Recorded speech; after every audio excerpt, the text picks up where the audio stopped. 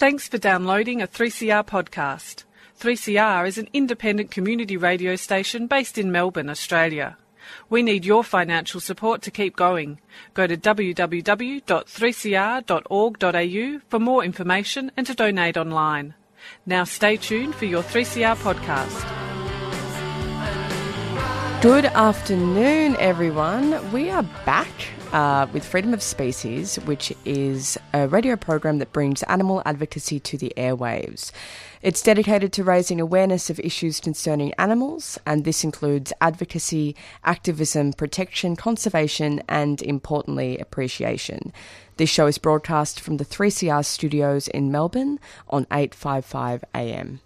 Yeah, and we got Madison Griffiths, and I'm Nick Pendergrast, and today we're going to be talking about, I guess, the one topic that's really been going over the break. Obviously, there's so many issues going on around the world and so many issues for animals, but there's really been one issue that's hugely stood out, obviously the bushfire crisis, and obviously the focus of our show, particularly how animals are affected by the bushfire crisis as well as humans. And we're going to be talking a bit about some of the hierarchies that exist on an ongoing basis, not just during the bushfire crisis, but how some of these hierarchies that we have amongst non-human animals, how they are sort of highlighted by this crisis. Absolutely. I think it's worth mentioning, whilst we're all probably aware and quite overwhelmed by all of the facts that are being distributed online about the climate change crisis, we just here at 3CR want to remind everyone how unbelievably devastating it is. And scientists warn that there are some megafires that will actually result in the loss of entire species of birds and wildlife. And there's something Siobhan O'Sullivan, who is a wonderful writer, who wrote in an article for the ABC, that these fires are just one indication that we have made some immense mistakes in the way we think about and treat the non-human world, which is a really important point that I think is worth mentioning. Yeah, and I think, I definitely for myself, I don't know if that's the case for Madison or other listeners, but I'm thinking about this climate crisis and how it's kind of, obviously it has already been affecting various people around the world, but say in my location, inner city Melbourne, there haven't maybe been those clear examples. Like you see the graphs and you hear the scientists and you kind of know, so, you obviously take it seriously and acknowledge it and try and act on for the environment and all these kind of things. But I think there are sort of different levels of knowing something. And for me, it's definitely hit in an extra level and very similar to animals in a way. Obviously, even when I used to eat animals, I knew on some level that I was eating animals. But when I went vegan, I kind of realized that in a deeper level. But then even after being vegan for so many years, I remember going out to there was a vigil outside a pig slaughterhouse, and even though I already knew that pigs were being slaughtered, obviously, and that is one of the reasons why I'm vegan, to oppose that animal slaughter. But definitely it hit really hard. It was sort of an extra level of knowing, and that's certainly been the case for me. I'm sure many others as well. That I took climate change seriously, but it was always sort of something on the far off or something happening elsewhere and those kind of things. But when you're sort of wanting to go out and I don't know, walk my dogs, for example, and I'm thinking the air quality is really bad, but I really want to take them out, and it's really affecting you on that really tangible day-to-day basis. I think that it probably has hit home for many people. I think that's a really good point. And I think something you mentioned then about, the stark violence that you lay witness to when you go to vigils and whatnot. I think what's really interesting about the way the megafires or the climate change crisis has been explicitly, spoken about in the media or photographed in the media is that for a lot of people that don't tap into animal issues and don't perhaps feel like they are exposed to, the truth about the way animals are treated, these photos of these facts about koalas and kangaroos drinking off, getting stuck in fences and the most grisly and horrific things. The only imagery that a lot of people that aren't exposed to animal issues have. So there has been this sort of collective shock, I think, that a lot of people that are not used to, I guess, seeing mass death like this, not that anyone should be used to, are really struggling with at the moment. That's what I've noticed. Yeah, and I think the media has certain sort of unwritten rules, and I think one of them is often to not at least regularly highlight what's going on in places like slaughterhouses. Obviously, there's the occasional expose and that kind of thing, but I think when this harm to animals is happening in this less sort of institutionalized way and outside of these companies, it seems that it's somehow more acceptable for the media to promote this and promote it as something like, of course, this is a negative thing, right? right? And of course is something that we oppose and want to try and prevent. But obviously, in slaughterhouses, in various animal industries, in this more institutionalized way, in this kind of legal way in many senses, it's going on all the time. But people are exposed to it a lot more with the bushfire crisis. That is that's exactly it. And I think that for a lot of people, they don't actually make sense of the climate crisis as something that is quite institutionalized, really. That is something that, whilst it doesn't fall within the parameters of legislation and, long culture or whatnot, it is very much the product of man-made destruction and man greed in much the way that we rely on animal agricultural initiatives. So I think that is, it is quite confronting to see how it's all manifested into this mass destruction. Yeah, and I think also thinking about the media and their reporting on this stuff as well, often we hear about, whatever it might be, these people lost their homes or these animals lost homes and were killed. But I think there has been, obviously, the climate change issue has been raised, including in mainstream media outlets, but I feel like there's often just a reporting on the specific thing that happened and not enough reporting on that this is created by humans and obviously created by some a lot more than others, right? If we look at who has the power and wealth and these kind of things. So there is in this case it kind of seems like it's just a natural disaster, but obviously at least partly contributed to by climate change as well. And there's certain governments that have been our government, for example, who have had inaction on climate change. Obviously companies who have played a big role in that in fossil fuels, animal agriculture, etc. And so I think that really knowing that this house was destroyed and knowing that animals lost their homes, that is important to know. But if that's all the media report, they're not actually letting us know about the root causes of these issues. Absolutely. And I think as conscious consumers, we should really be interrogating the holistic products that are currently causing the climate crisis. And it's probably worth mentioning statistics in this, because I think one thing that you and I were speaking about, Nick, which is all the vegans I've spoken to about is that, more than 1 billion animals have died around the country, and that figure excludes fish, frogs, bats and insects, but more than 1 billion animals are killed every day in the world. So there is this cognitive dissonance that is happening between the sort of animals that we're publicly mourning and the sort of animals that we usher into a slaughterhouse, into an abattoir. So I guess I thought it would be important for us to discuss that cognitive dissonance and why those hierarchies exist within speciesism. Yeah, and I think those numbers are very stark, but as you say, they're nothing out of the ordinary. But I think what's changed is the species that it's affecting. So I think it definitely says something about, again, the hierarchies that we hold, amongst different animals, because, there's certainly nothing, scientific about it. Like, I think there's no science out there to say that a cow doesn't suffer or a cow doesn't value their own life like a koala does. There's definitely not a scientific explanation with different attitudes. So it's very much something created by society and also, as we've said, by institutions who profit off exploiting and killing certain animals as well. Totally. And we've seen this sort of speciesism. I mean, we see it at play all the time. A perfect example is the way, humans value dogs compared to other animals. And the way they protest certain, examples of cruelty against dogs or animal abuse, whilst then going out for dinner and eating an animal product. And that cognitive dissonance is one that exists despite the climate crisis. I think it's just really brought it to the attention of many that we are very selective in how we show compassion. And our emotional responses to a kangaroo getting stuck in a fence versus a cow having to be shot by his farmer or her farmer is quite confronting for me to see that. I find it really hard to consume. And I think the dogs, just to take one example. So I think there obviously is a lot of outrage in Western countries like Australia to dog slaughter in China, for example. But one thing I found interesting about that is that it's generally not even necessarily focused on the cruelty. It's just that we are killing dogs at all. Absolutely. So, yeah, I've never seen, for example, a campaign led in the West calling for free-range dog slaughter, for example.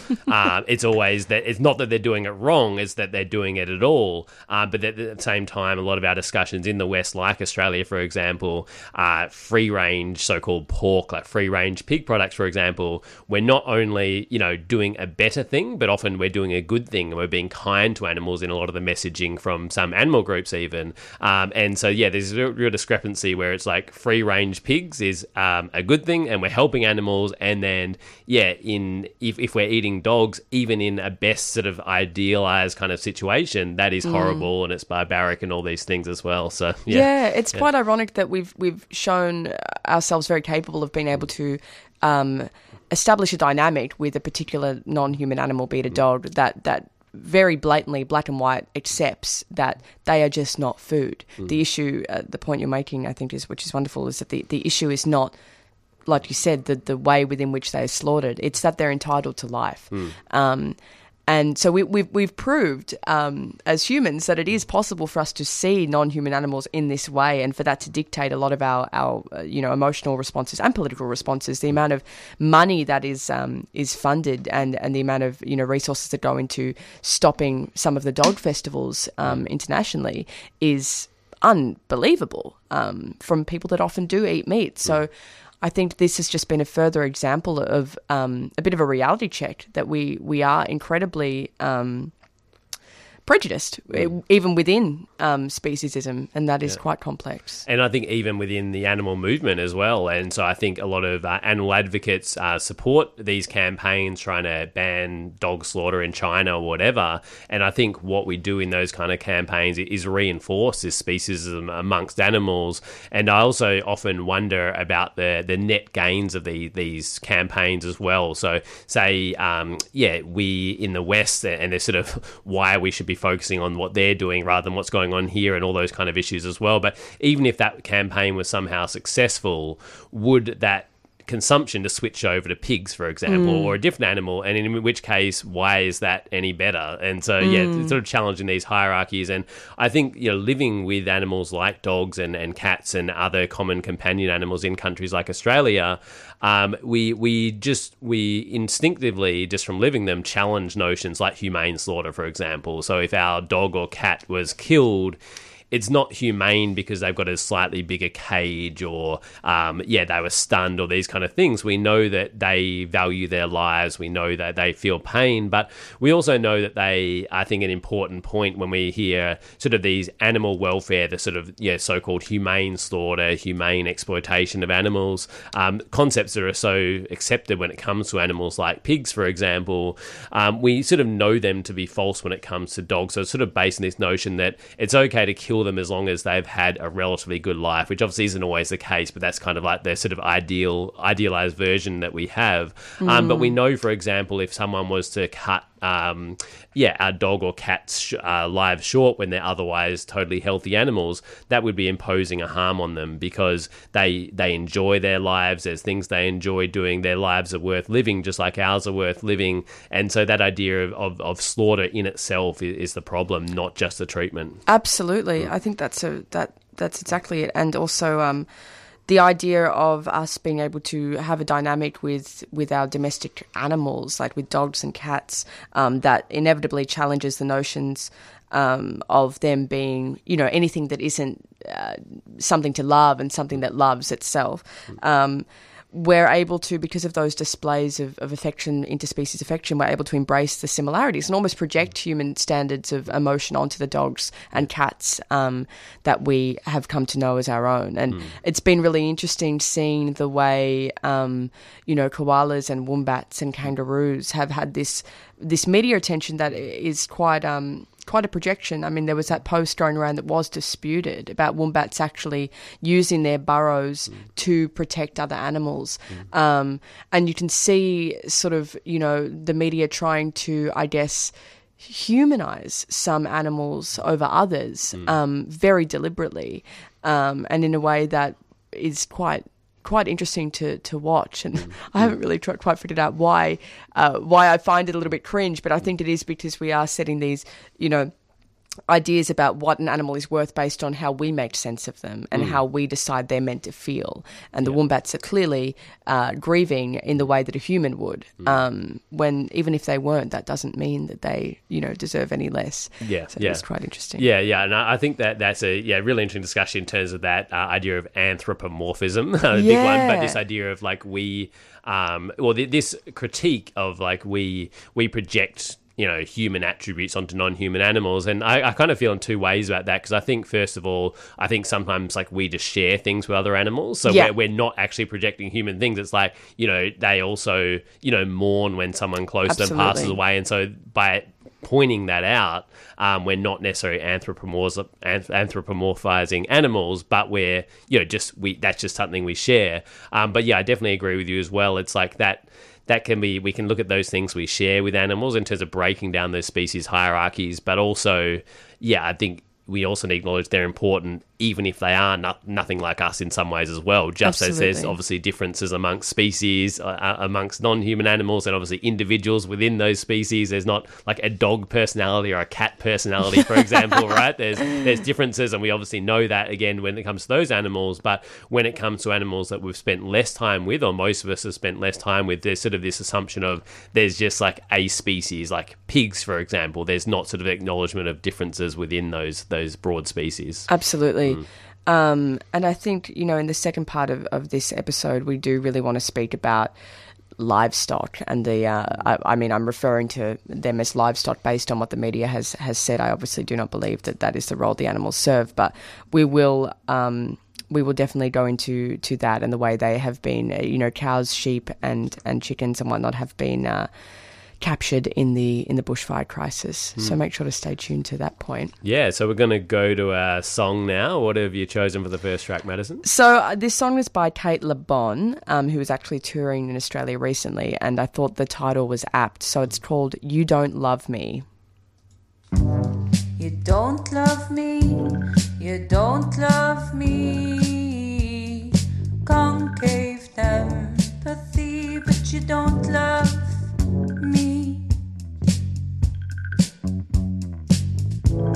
I dream about dead hours and think about remaining within view. My devotion is new. Never be, never be, never be still. As caresses, neighbors are thriving. And in the midnight pity bath, I found no towels, but you won't see seams. I think about dead flowers, thinking up the corridors and wounds. My intentions half used. Never be, never be, never be still. As caresses, neighbors are thriving. Thriving. Take your cake out of my face. On point, deep by die hard.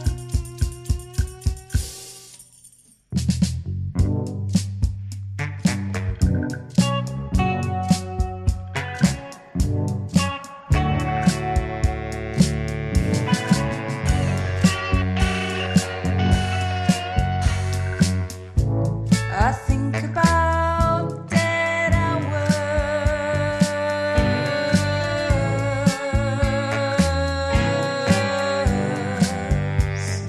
Never be, never be, never be still.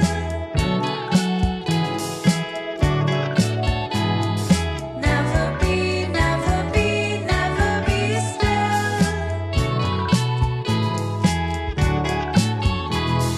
Never be, never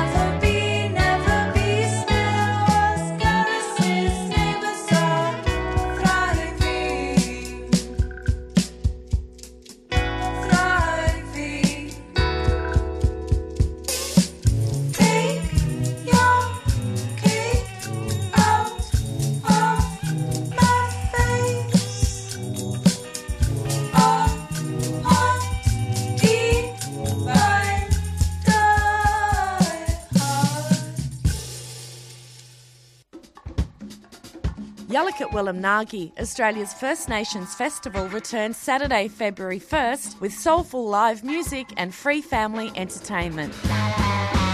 Get your funk on to Emma Donovan and the Putbacks, plus Coloured Stone, Kian, the Struggling Kings, Kihu, and loads more music from the finest First Nations artists in Australia. Eat and browse your way through market stalls or get hands-on at the many workshops and activities on offer. Yalukit Willamnagi proudly celebrates Australia's Aboriginal and Torres Strait Islander cultures across one day where everyone is welcome. Head to ywnf.com.au for details. City of Port Phillip and Yalukit Willamnagi, 3CR supporters.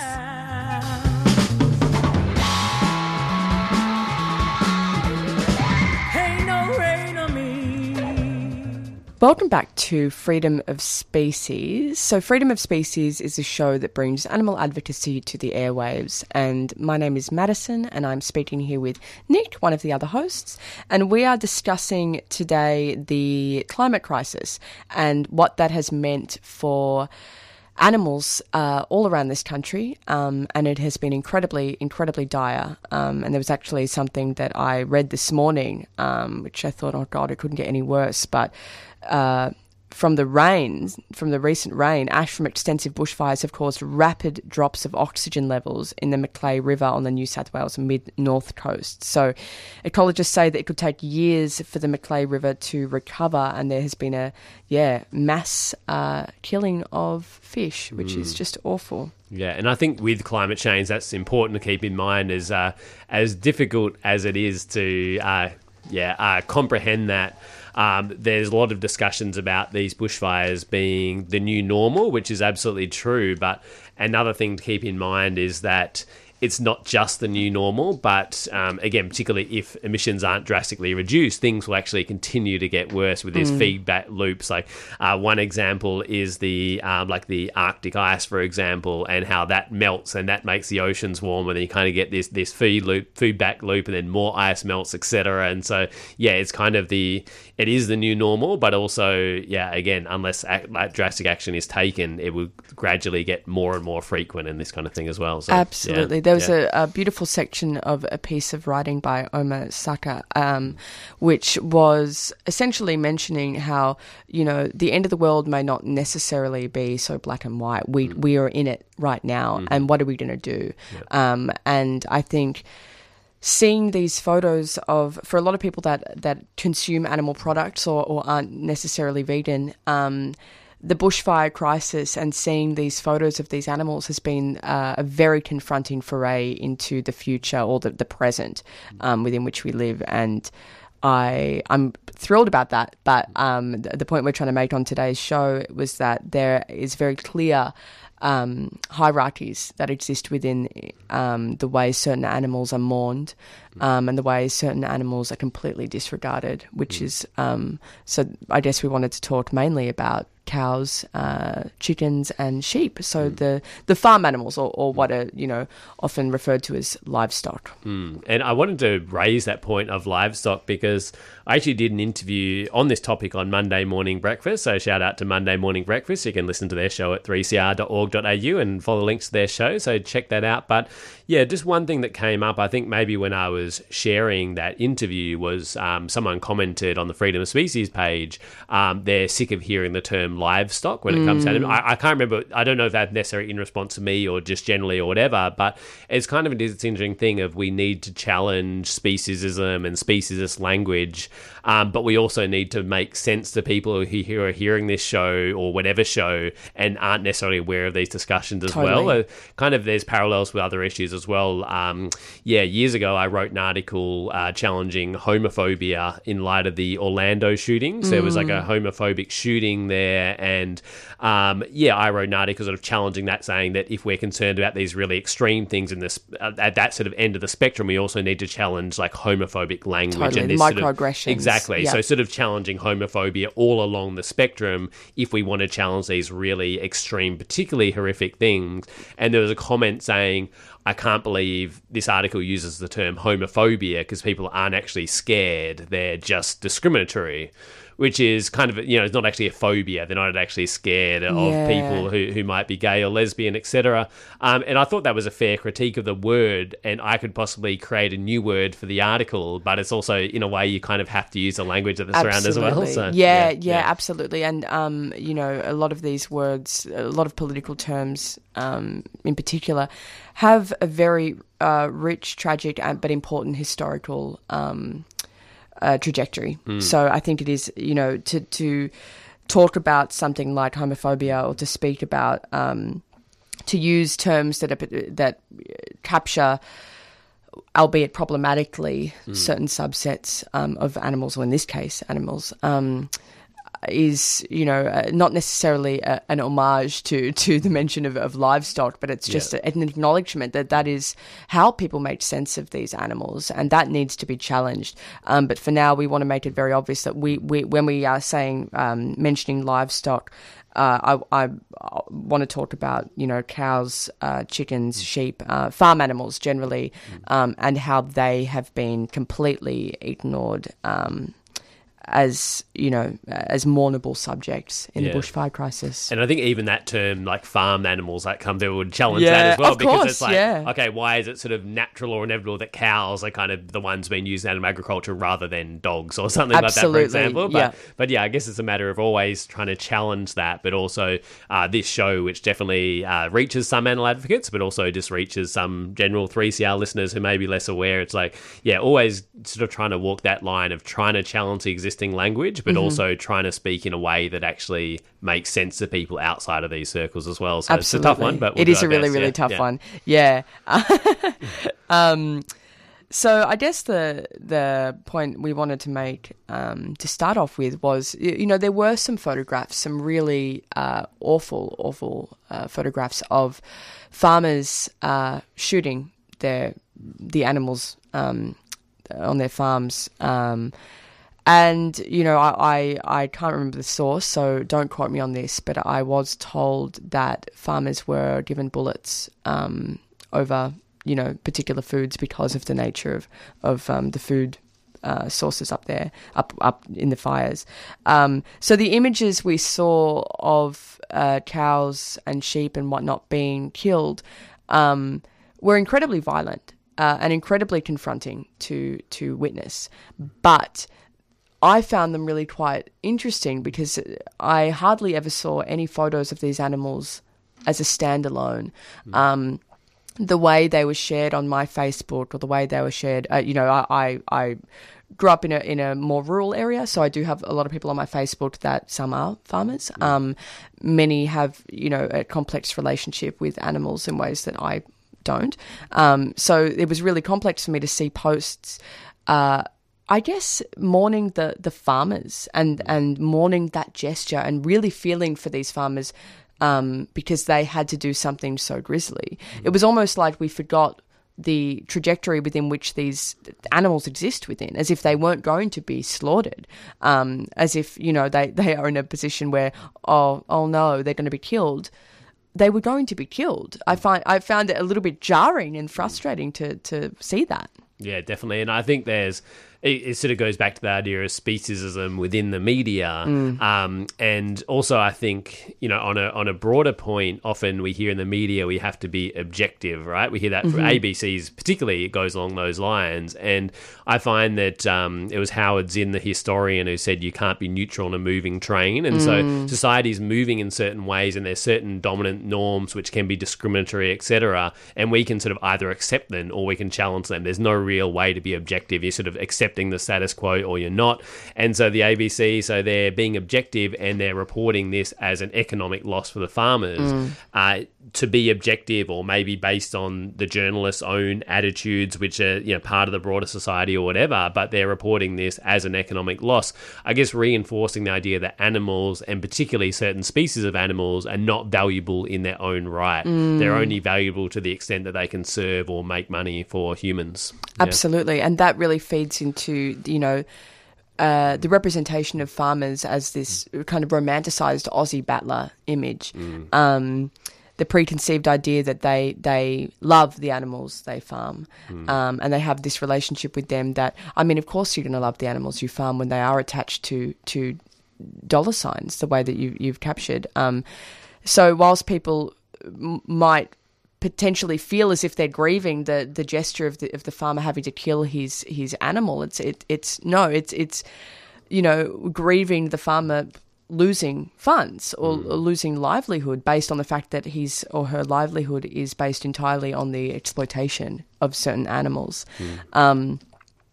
So I do find the irony in, seeing this place that is ravished, seeing photographs of these places that are completely ravished by fires, and knowing the sheer hell that these animals live in point blank.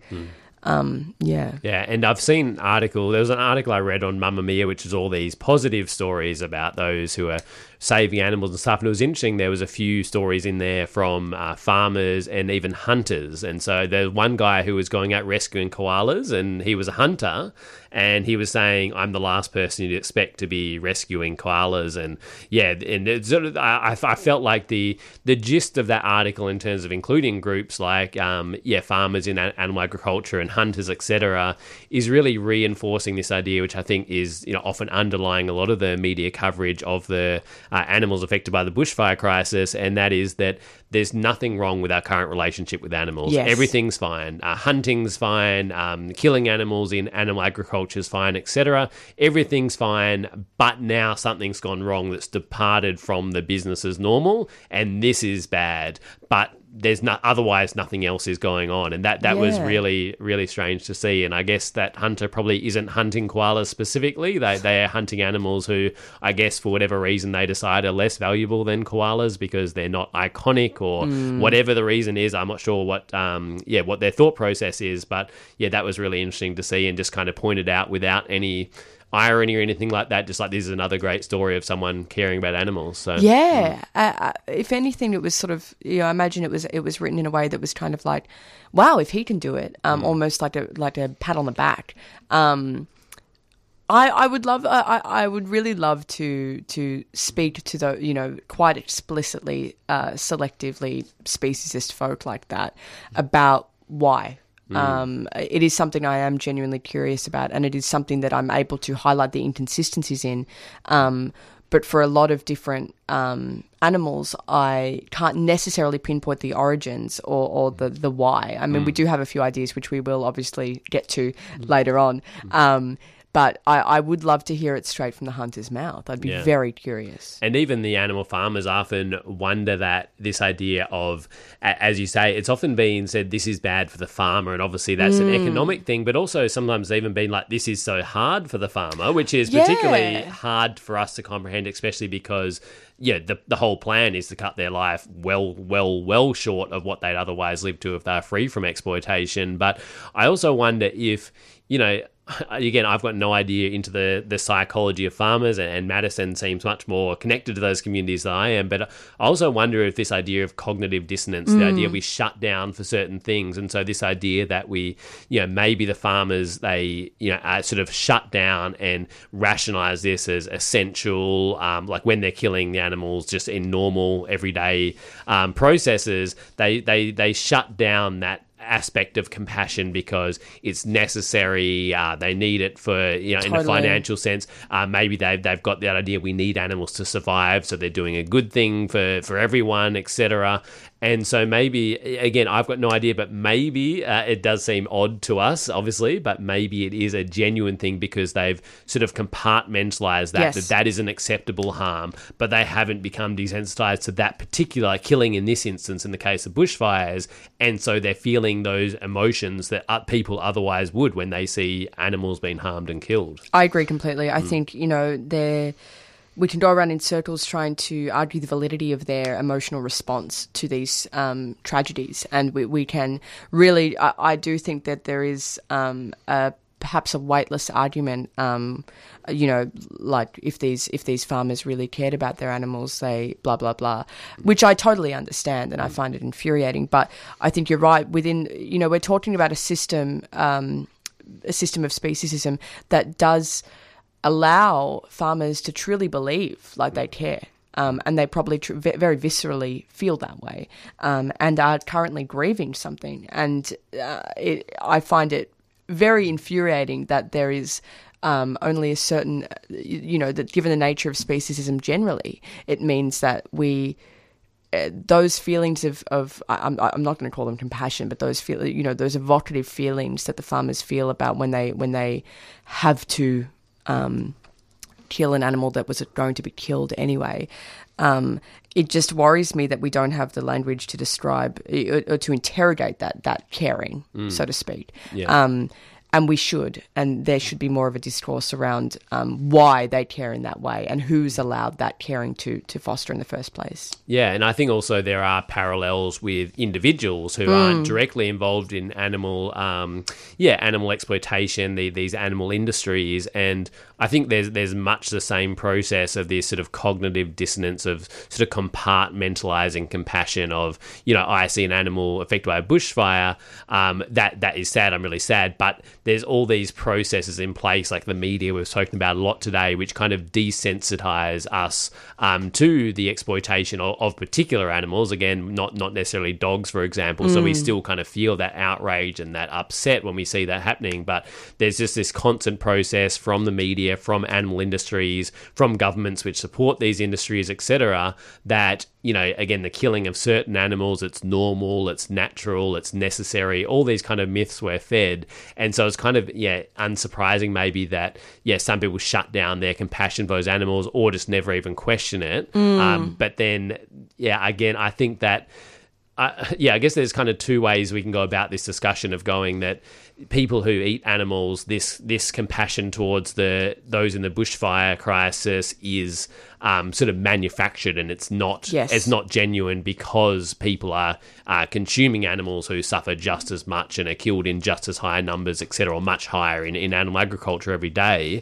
That's sort of one way to go about it, and I definitely try and encourage animal advocates to go the other way, that this is genuine, and more trying to encourage that genuine compassion that nearly everyone feels towards non-human animals, and try and extending that to cows and pigs and chickens, etc., who face this during the bushfires, but also face this regardless of the bushfires as well, and try and make that link and overcome that conditioning we've had to sort of undo that sort of somewhat inherent compassion, or at least compassion that most people have towards animals. Absolutely. And while we're talking about the sort of animals that are generally farmed or killed, it is worth addressing. I guess there is kind of, in the midst of a climate crisis, a real sense of urgency from many people I know, which is like, what can we do? What can we do? Whilst almost dissociating from the immediate effects of, having a relationship to food that doesn't rely on speciesism, that doesn't, exploit animals. And I think it would be naive and particularly problematic to try and answer that question without first acknowledging, that we must pay the rent and we must listen to Indigenous folk and acknowledge the relationship with the land that exists. But in the context of animal liberation, we need to see how our decisions to feed ourselves and our relationship to food directly affect these megafires. And there is absolutely a correlation, be it symbolic or otherwise. Yeah, and I think definitely symbolic and also very direct in terms of the role animal agriculture plays in climate change, which is definitely, there's been something that's been raised by animal advocates and also, a select group of scientists, but also, groups like the IPCC, the Intergovernmental Panel on Climate Change, for example. They've recently been raising this quite a bit, this idea of, there are, all kinds of changes we need to make to society to address a climate crisis. I definitely don't want to act as though this is the only one. There's so many different parts of the puzzle, but it is an important one, and it's one that's rarely spoken about, with a focus on fossil fuels, which is very important, and that is obviously absolutely essential to move away from fossil fuels like immediately, if not 10 years ago or 20 years ago. But this animal agriculture plays a significant important role as well, and it's something that often isn't raised as much. Again, that's starting to change, which is great, but yeah, we definitely need to push the idea that animal agriculture is a big part of this. And so yeah, if we think of animal agriculture and consuming animal products, obviously it's directly harming animals who we're kind of often desensitized to their suffering, or we just see them as species rather than individuals, etc. But also animals who are given greater status, like koalas and kangaroos, etc. It also plays a role in the harm of the bushfires it does to them through the impact that animal products have in climate change. Absolutely. And I think one thing that, you know, we spoke a little bit about off air, Nick, was the individual onus of, I guess, having the weight of the planet on an individual's shoulder, and how it is quite impossible to make any sort of ethical decision under like capitalism. That's a given. But one conversation I find really quite frustrating, and I've seen it pop up a little bit in non-vegan spaces lately, given the threat of the end of the world and the sheer, you know, not being able to literally breathe outside, is the whole like, well, you know, everyone's going to be vegan eventually. Everyone's going to be vegan one day. And I find that unbelievably dismissive, because it does almost, it you know, that day is here. And where just in looking at my vegan trajectory, when I first started becoming vegan, there were no mocked cheese, there were no any of these things. So like our inclusion of veganism into the current political paradigm that is climate change activism is so necessary, and it's not something we're just going to wake up one day and suddenly be in a vegan world and be able to breathe easily. Yeah. Yeah, and I think that is definitely something we do want to address on the show at a future point, and we've spoken about that already. We need to encourage people to go vegan, and obviously that's what we're doing here, but also we need to change those systems and make that more possible on a structural level as well. But also, this idea that we're going to care about animals after the revolution, I think is, definitely something we need to avoid, and I think we can think about that with any marginalised group. Yeah, it's okay, we're going to contribute to sexism now because sexism will be solved after the revolution. It's like, if we don't care about it now, we probably won't care about it after the revolution as well. So I definitely shout out to Mexi, who's on YouTube, and Vegan Vanguard podcast, who's definitely developed my thinking a lot around that. Of course, we need to look structurally, but we also, again, if we don't care about a group right now, or we don't try and take whatever action we can for that group now, we probably won't in some kind of future society. Absolutely. And also with climate change, again, we need to look at system change, we need to look at capitalism and companies, etc. But also we don't have the time to wait for system change either. So we need to push for system change, but also do everything we can on an individual level to reduce our impact as well. And again, veganism is definitely part of that for sure. I agree. And I think the more we actually view, you know, I like the point you made about sexism, and I think about that a lot with a lot of discussion about queerphobia and homophobia generally. And, you know, there is this idea that in the future, queerness will not be, homophobia will not be as rampant, and it won't be, it just won't be as violent as it has been in the past. But we also need to acknowledge that how many shoulders of queer people do we need to stand on to reach those heights? And when we start seeing animals as individuals and not part of a system that needs to be changed, I mean, all it takes is a good friend of mine who was on the show, Freedom of Species, a little while ago. She used to do a lot of rescue missions. And while she understands that saving one chicken is not going to save all of the chickens, once you hold that living creature in your hand and you establish an acknowledgement that is an individual with interests and a will to live, it does terrify me, that sort of dismissive idea that one day we'll all be vegan. It's like animals are dying now. These animals that are being dead and buried are not going to benefit from a future initiation of a full holistic vegan diet. So I do find it a little bit A little bit of a form of escapism. Yeah. It won't necessarily change the world, but it'll change the world for that individual. Yes. Same as rescuing a companion animal as well. But we better go to a track, I think. Yeah, So, absolutely. what have we got? Also, I was getting a bit cheeky with the names of the tracks. So this is by Elizabeth, who is a local artist, and she actually performed as part of the a bushfire fundraising initiative at the Gasso recently. So she's doing incredible work, and this song is called Death Toll. And you are listening to Freedom of Species. Me and Madison today are discussing how animals are affected by the bushfire crisis. I'm going to finish up with promoting some upcoming events. We married young, and it was fun for a while.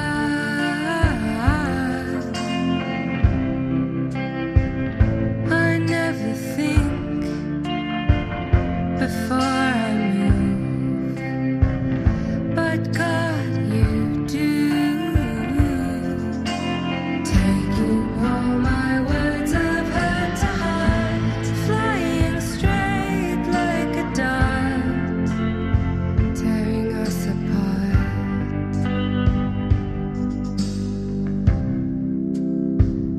Bodies so hot, we never forgot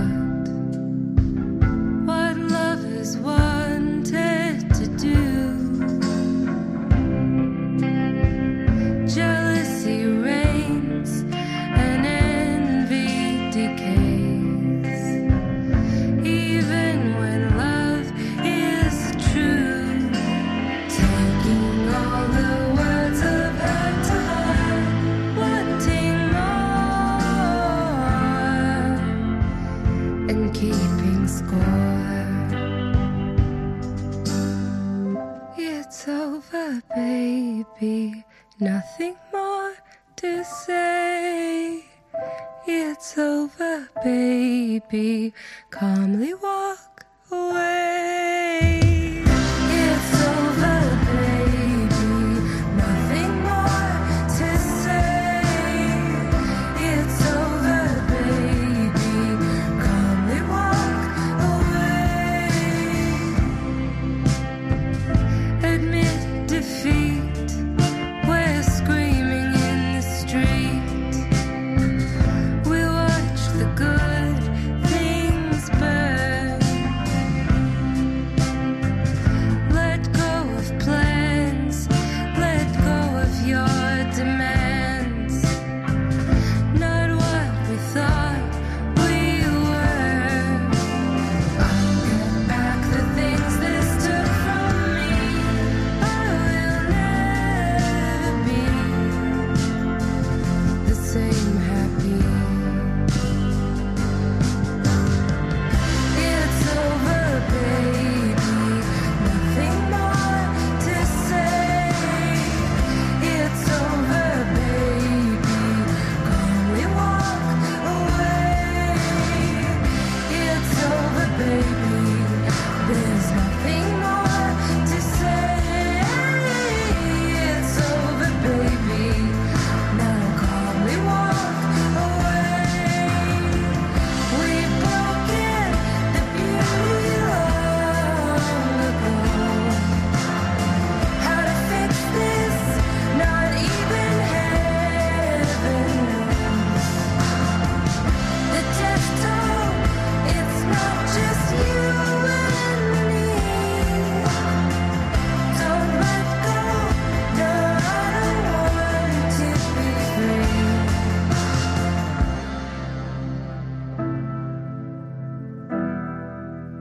Calmly walk away.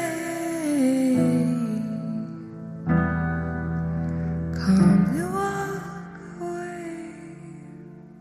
Joseph Toscano, convener of the Tanami Mount Bulhina commemorations. See you midday this Monday, 20th of January, corner of Franklin and Victoria Street, Melbourne, at the Tanami Mount Bulhina Monument to commemorate Tanami Mount Bulhina, Putirana, Truganini, Planobina, and those others, tens of thousands of men, women and children who died defending their lands, their cultures, this Monday, the 20th of January. Can't make the first hour of the ceremony, 12 till 1? Broadcast live on Community Radio 3CR, 3cr.org.au.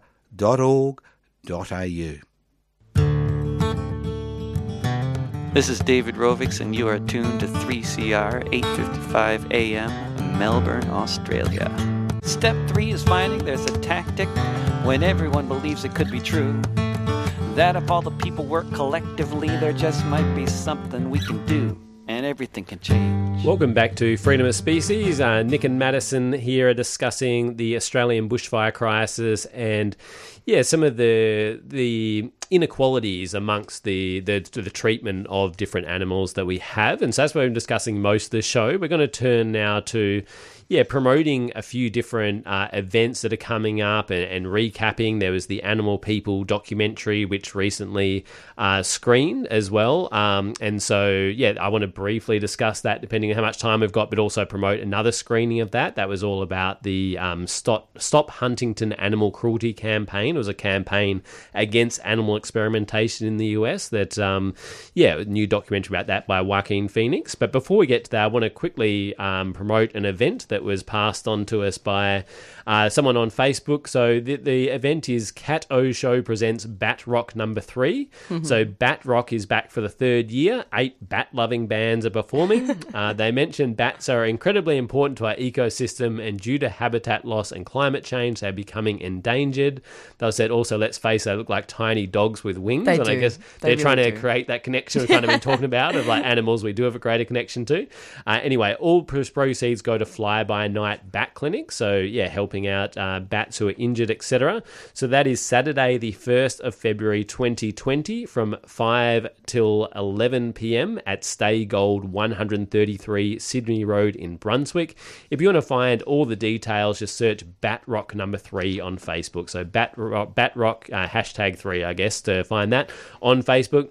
So the Animal People documentary is... I saw that last week, and that was a sold-out screening at Hoyts in Melbourne, again by Joaquin Phoenix, looking at, I guess, some more militant animal campaigning around animal experimentation. It was a really interesting documentary.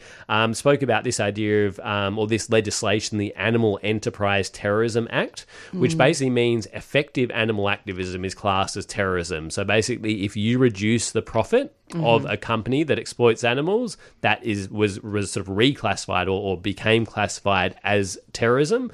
Basically you're allowed to protest against these industries as long as you're not actually interfering with their profits. But if you're not interfering with their profits, you're probably not actually being effective. So really interesting, that kind of development, and also the way that kind of language has started to creep into Australia as well. Oh, green-collared criminals. Exactly. Yeah, they're very, very similar. And not even just language, but even legislation has started being in that direction as well, about criminalising vegan activists specifically, etc. So if you're a vegetarian who raids a farm or something, you're fine. It's specific to vegan, apparently. But this sort of specific legislation. Obviously, we already have laws against arson, break and enter, trespass, etc. And when they introduce new laws to specific groups, it's really just about repressing that group, I guess.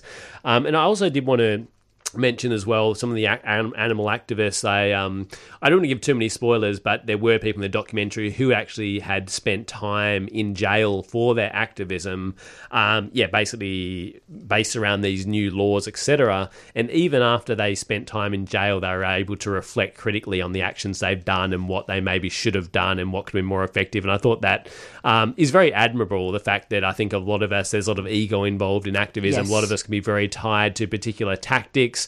And because we've done something for a number of years, we don't want to think it could be wrong or we could have done things better or whatever. So I thought that took a lot of heart for these activists to still be critical of for actions which they'd actually, done jail time for. Or, I mean, in this case, they didn't actually do the actions. It was just about putting them up on their website. So, but anyway, check out. There's a really interesting documentary, and if you do want to see that, I'd highly recommend it. I do want to mention that there was some graphic footage, and I think that was necessary to show why they were doing what they were doing, but there was some graphic footage. Definitely not all the way through. It was more just little snippets. Most of it wasn't graphic, but there were some of those kind of scenes. I want to give a heads up about that.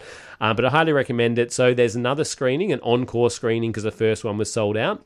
It's this Wednesday, the 29th of January, 6:45 p.m. at Cinema Nova, which is in Carlton. And if you search Films for Change Melbourne on Facebook, then you can find all the details of that and buy tickets, etc.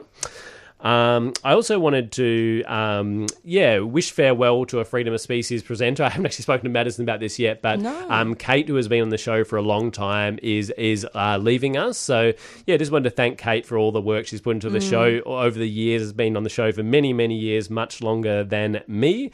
And, definitely has been a very reliable team member over those years. So you can still listen to all of Kate's show, though, if you go to freedomofspecies.org and you click on the Kate G tab. There's always a tab with who the presenters are. So if you want to listen to Kate's shows specifically, obviously if you want to listen to the shows of particular presenters or avoid Nick tab or whatever you want to do, you can do that via our website as well. And finally, I wanted to mention as well that we won't be on air next week. So we'll be back the 2nd of February, but next week will be Invasion Day programming. So, it will be Indigenous-led radio on 3CR all day, which is great, and promoting that rally and discussing that issue, etc. Also, you can go to freedomofspecies.org and find all our shows. We're on iTunes. Contact us for feedback. If you have feedback, info@freedomofspecies.org. Connect with us on Facebook or Twitter at FOS Radio. And we're on Instagram, thanks to Madison as well. Do you want to give a shout out to the Instagram? Yeah, it's at Freedom of Species, and there's actually a link to it on the 3CR Melbourne Instagram page because they reposted our post. So it's all there, and you will get some nice photos of animals on your feed, which is always good. Great. And we also want to mention the rally coming up around Invasion Day. Yeah, so we strongly recommend people do attend the Invasion Day rally, and it will be happening on Sunday the 26th of January at 11 a.m. So everybody is meeting at Parliament House on Spring Street. And we want to acknowledge here at 3CR, obviously, that Australia Day needs to be abolished. And for more information, Google the Warriors of the Aboriginal Resistance. They have wonderful and accessible resources and will be able to assist you in all of your rallying needs. Great. So we are about out of time. Thanks so much to Madison for putting the show together today and coming in. Thank you. And we're going to finish up with a track by Bart Willoughby, which is sort of an Indigenous rights song. And basically this one, we have survived, just in reference to what's coming up is often referred to as Survival Day or Invasion Day by Indigenous people. So once again, encourage people to get involved with that protest, listen in to the Indigenous voices on 3CR on that day.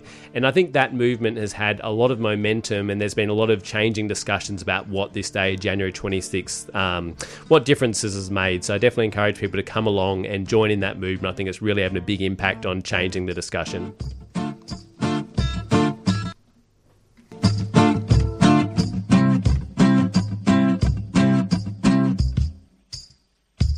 You can't change the rhythm of my soul. Oh, oh, oh. You can't tell me what to do. You can't break my bone by putting me down. Oh, oh, oh. Or by taking the things that belong to me. We have survived the white man's world and the heart and the torment of it. We have survived the white man's world, and you can't change that. Oh, the years that's just passed me by. I've been hassled by the cops nearly all my life. People trying to keep me supplying. But I can see what's going on in my mind. We have survived the white man's world and the heart and the torment of it. We have survived the white man's world, and you can't change that.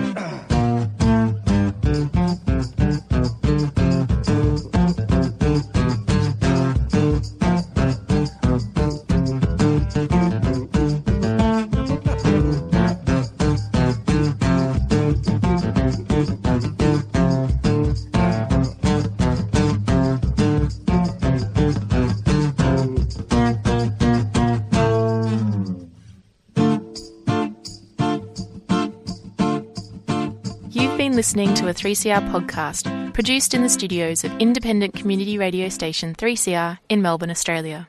For more information, go to allthews.3cr.org.au.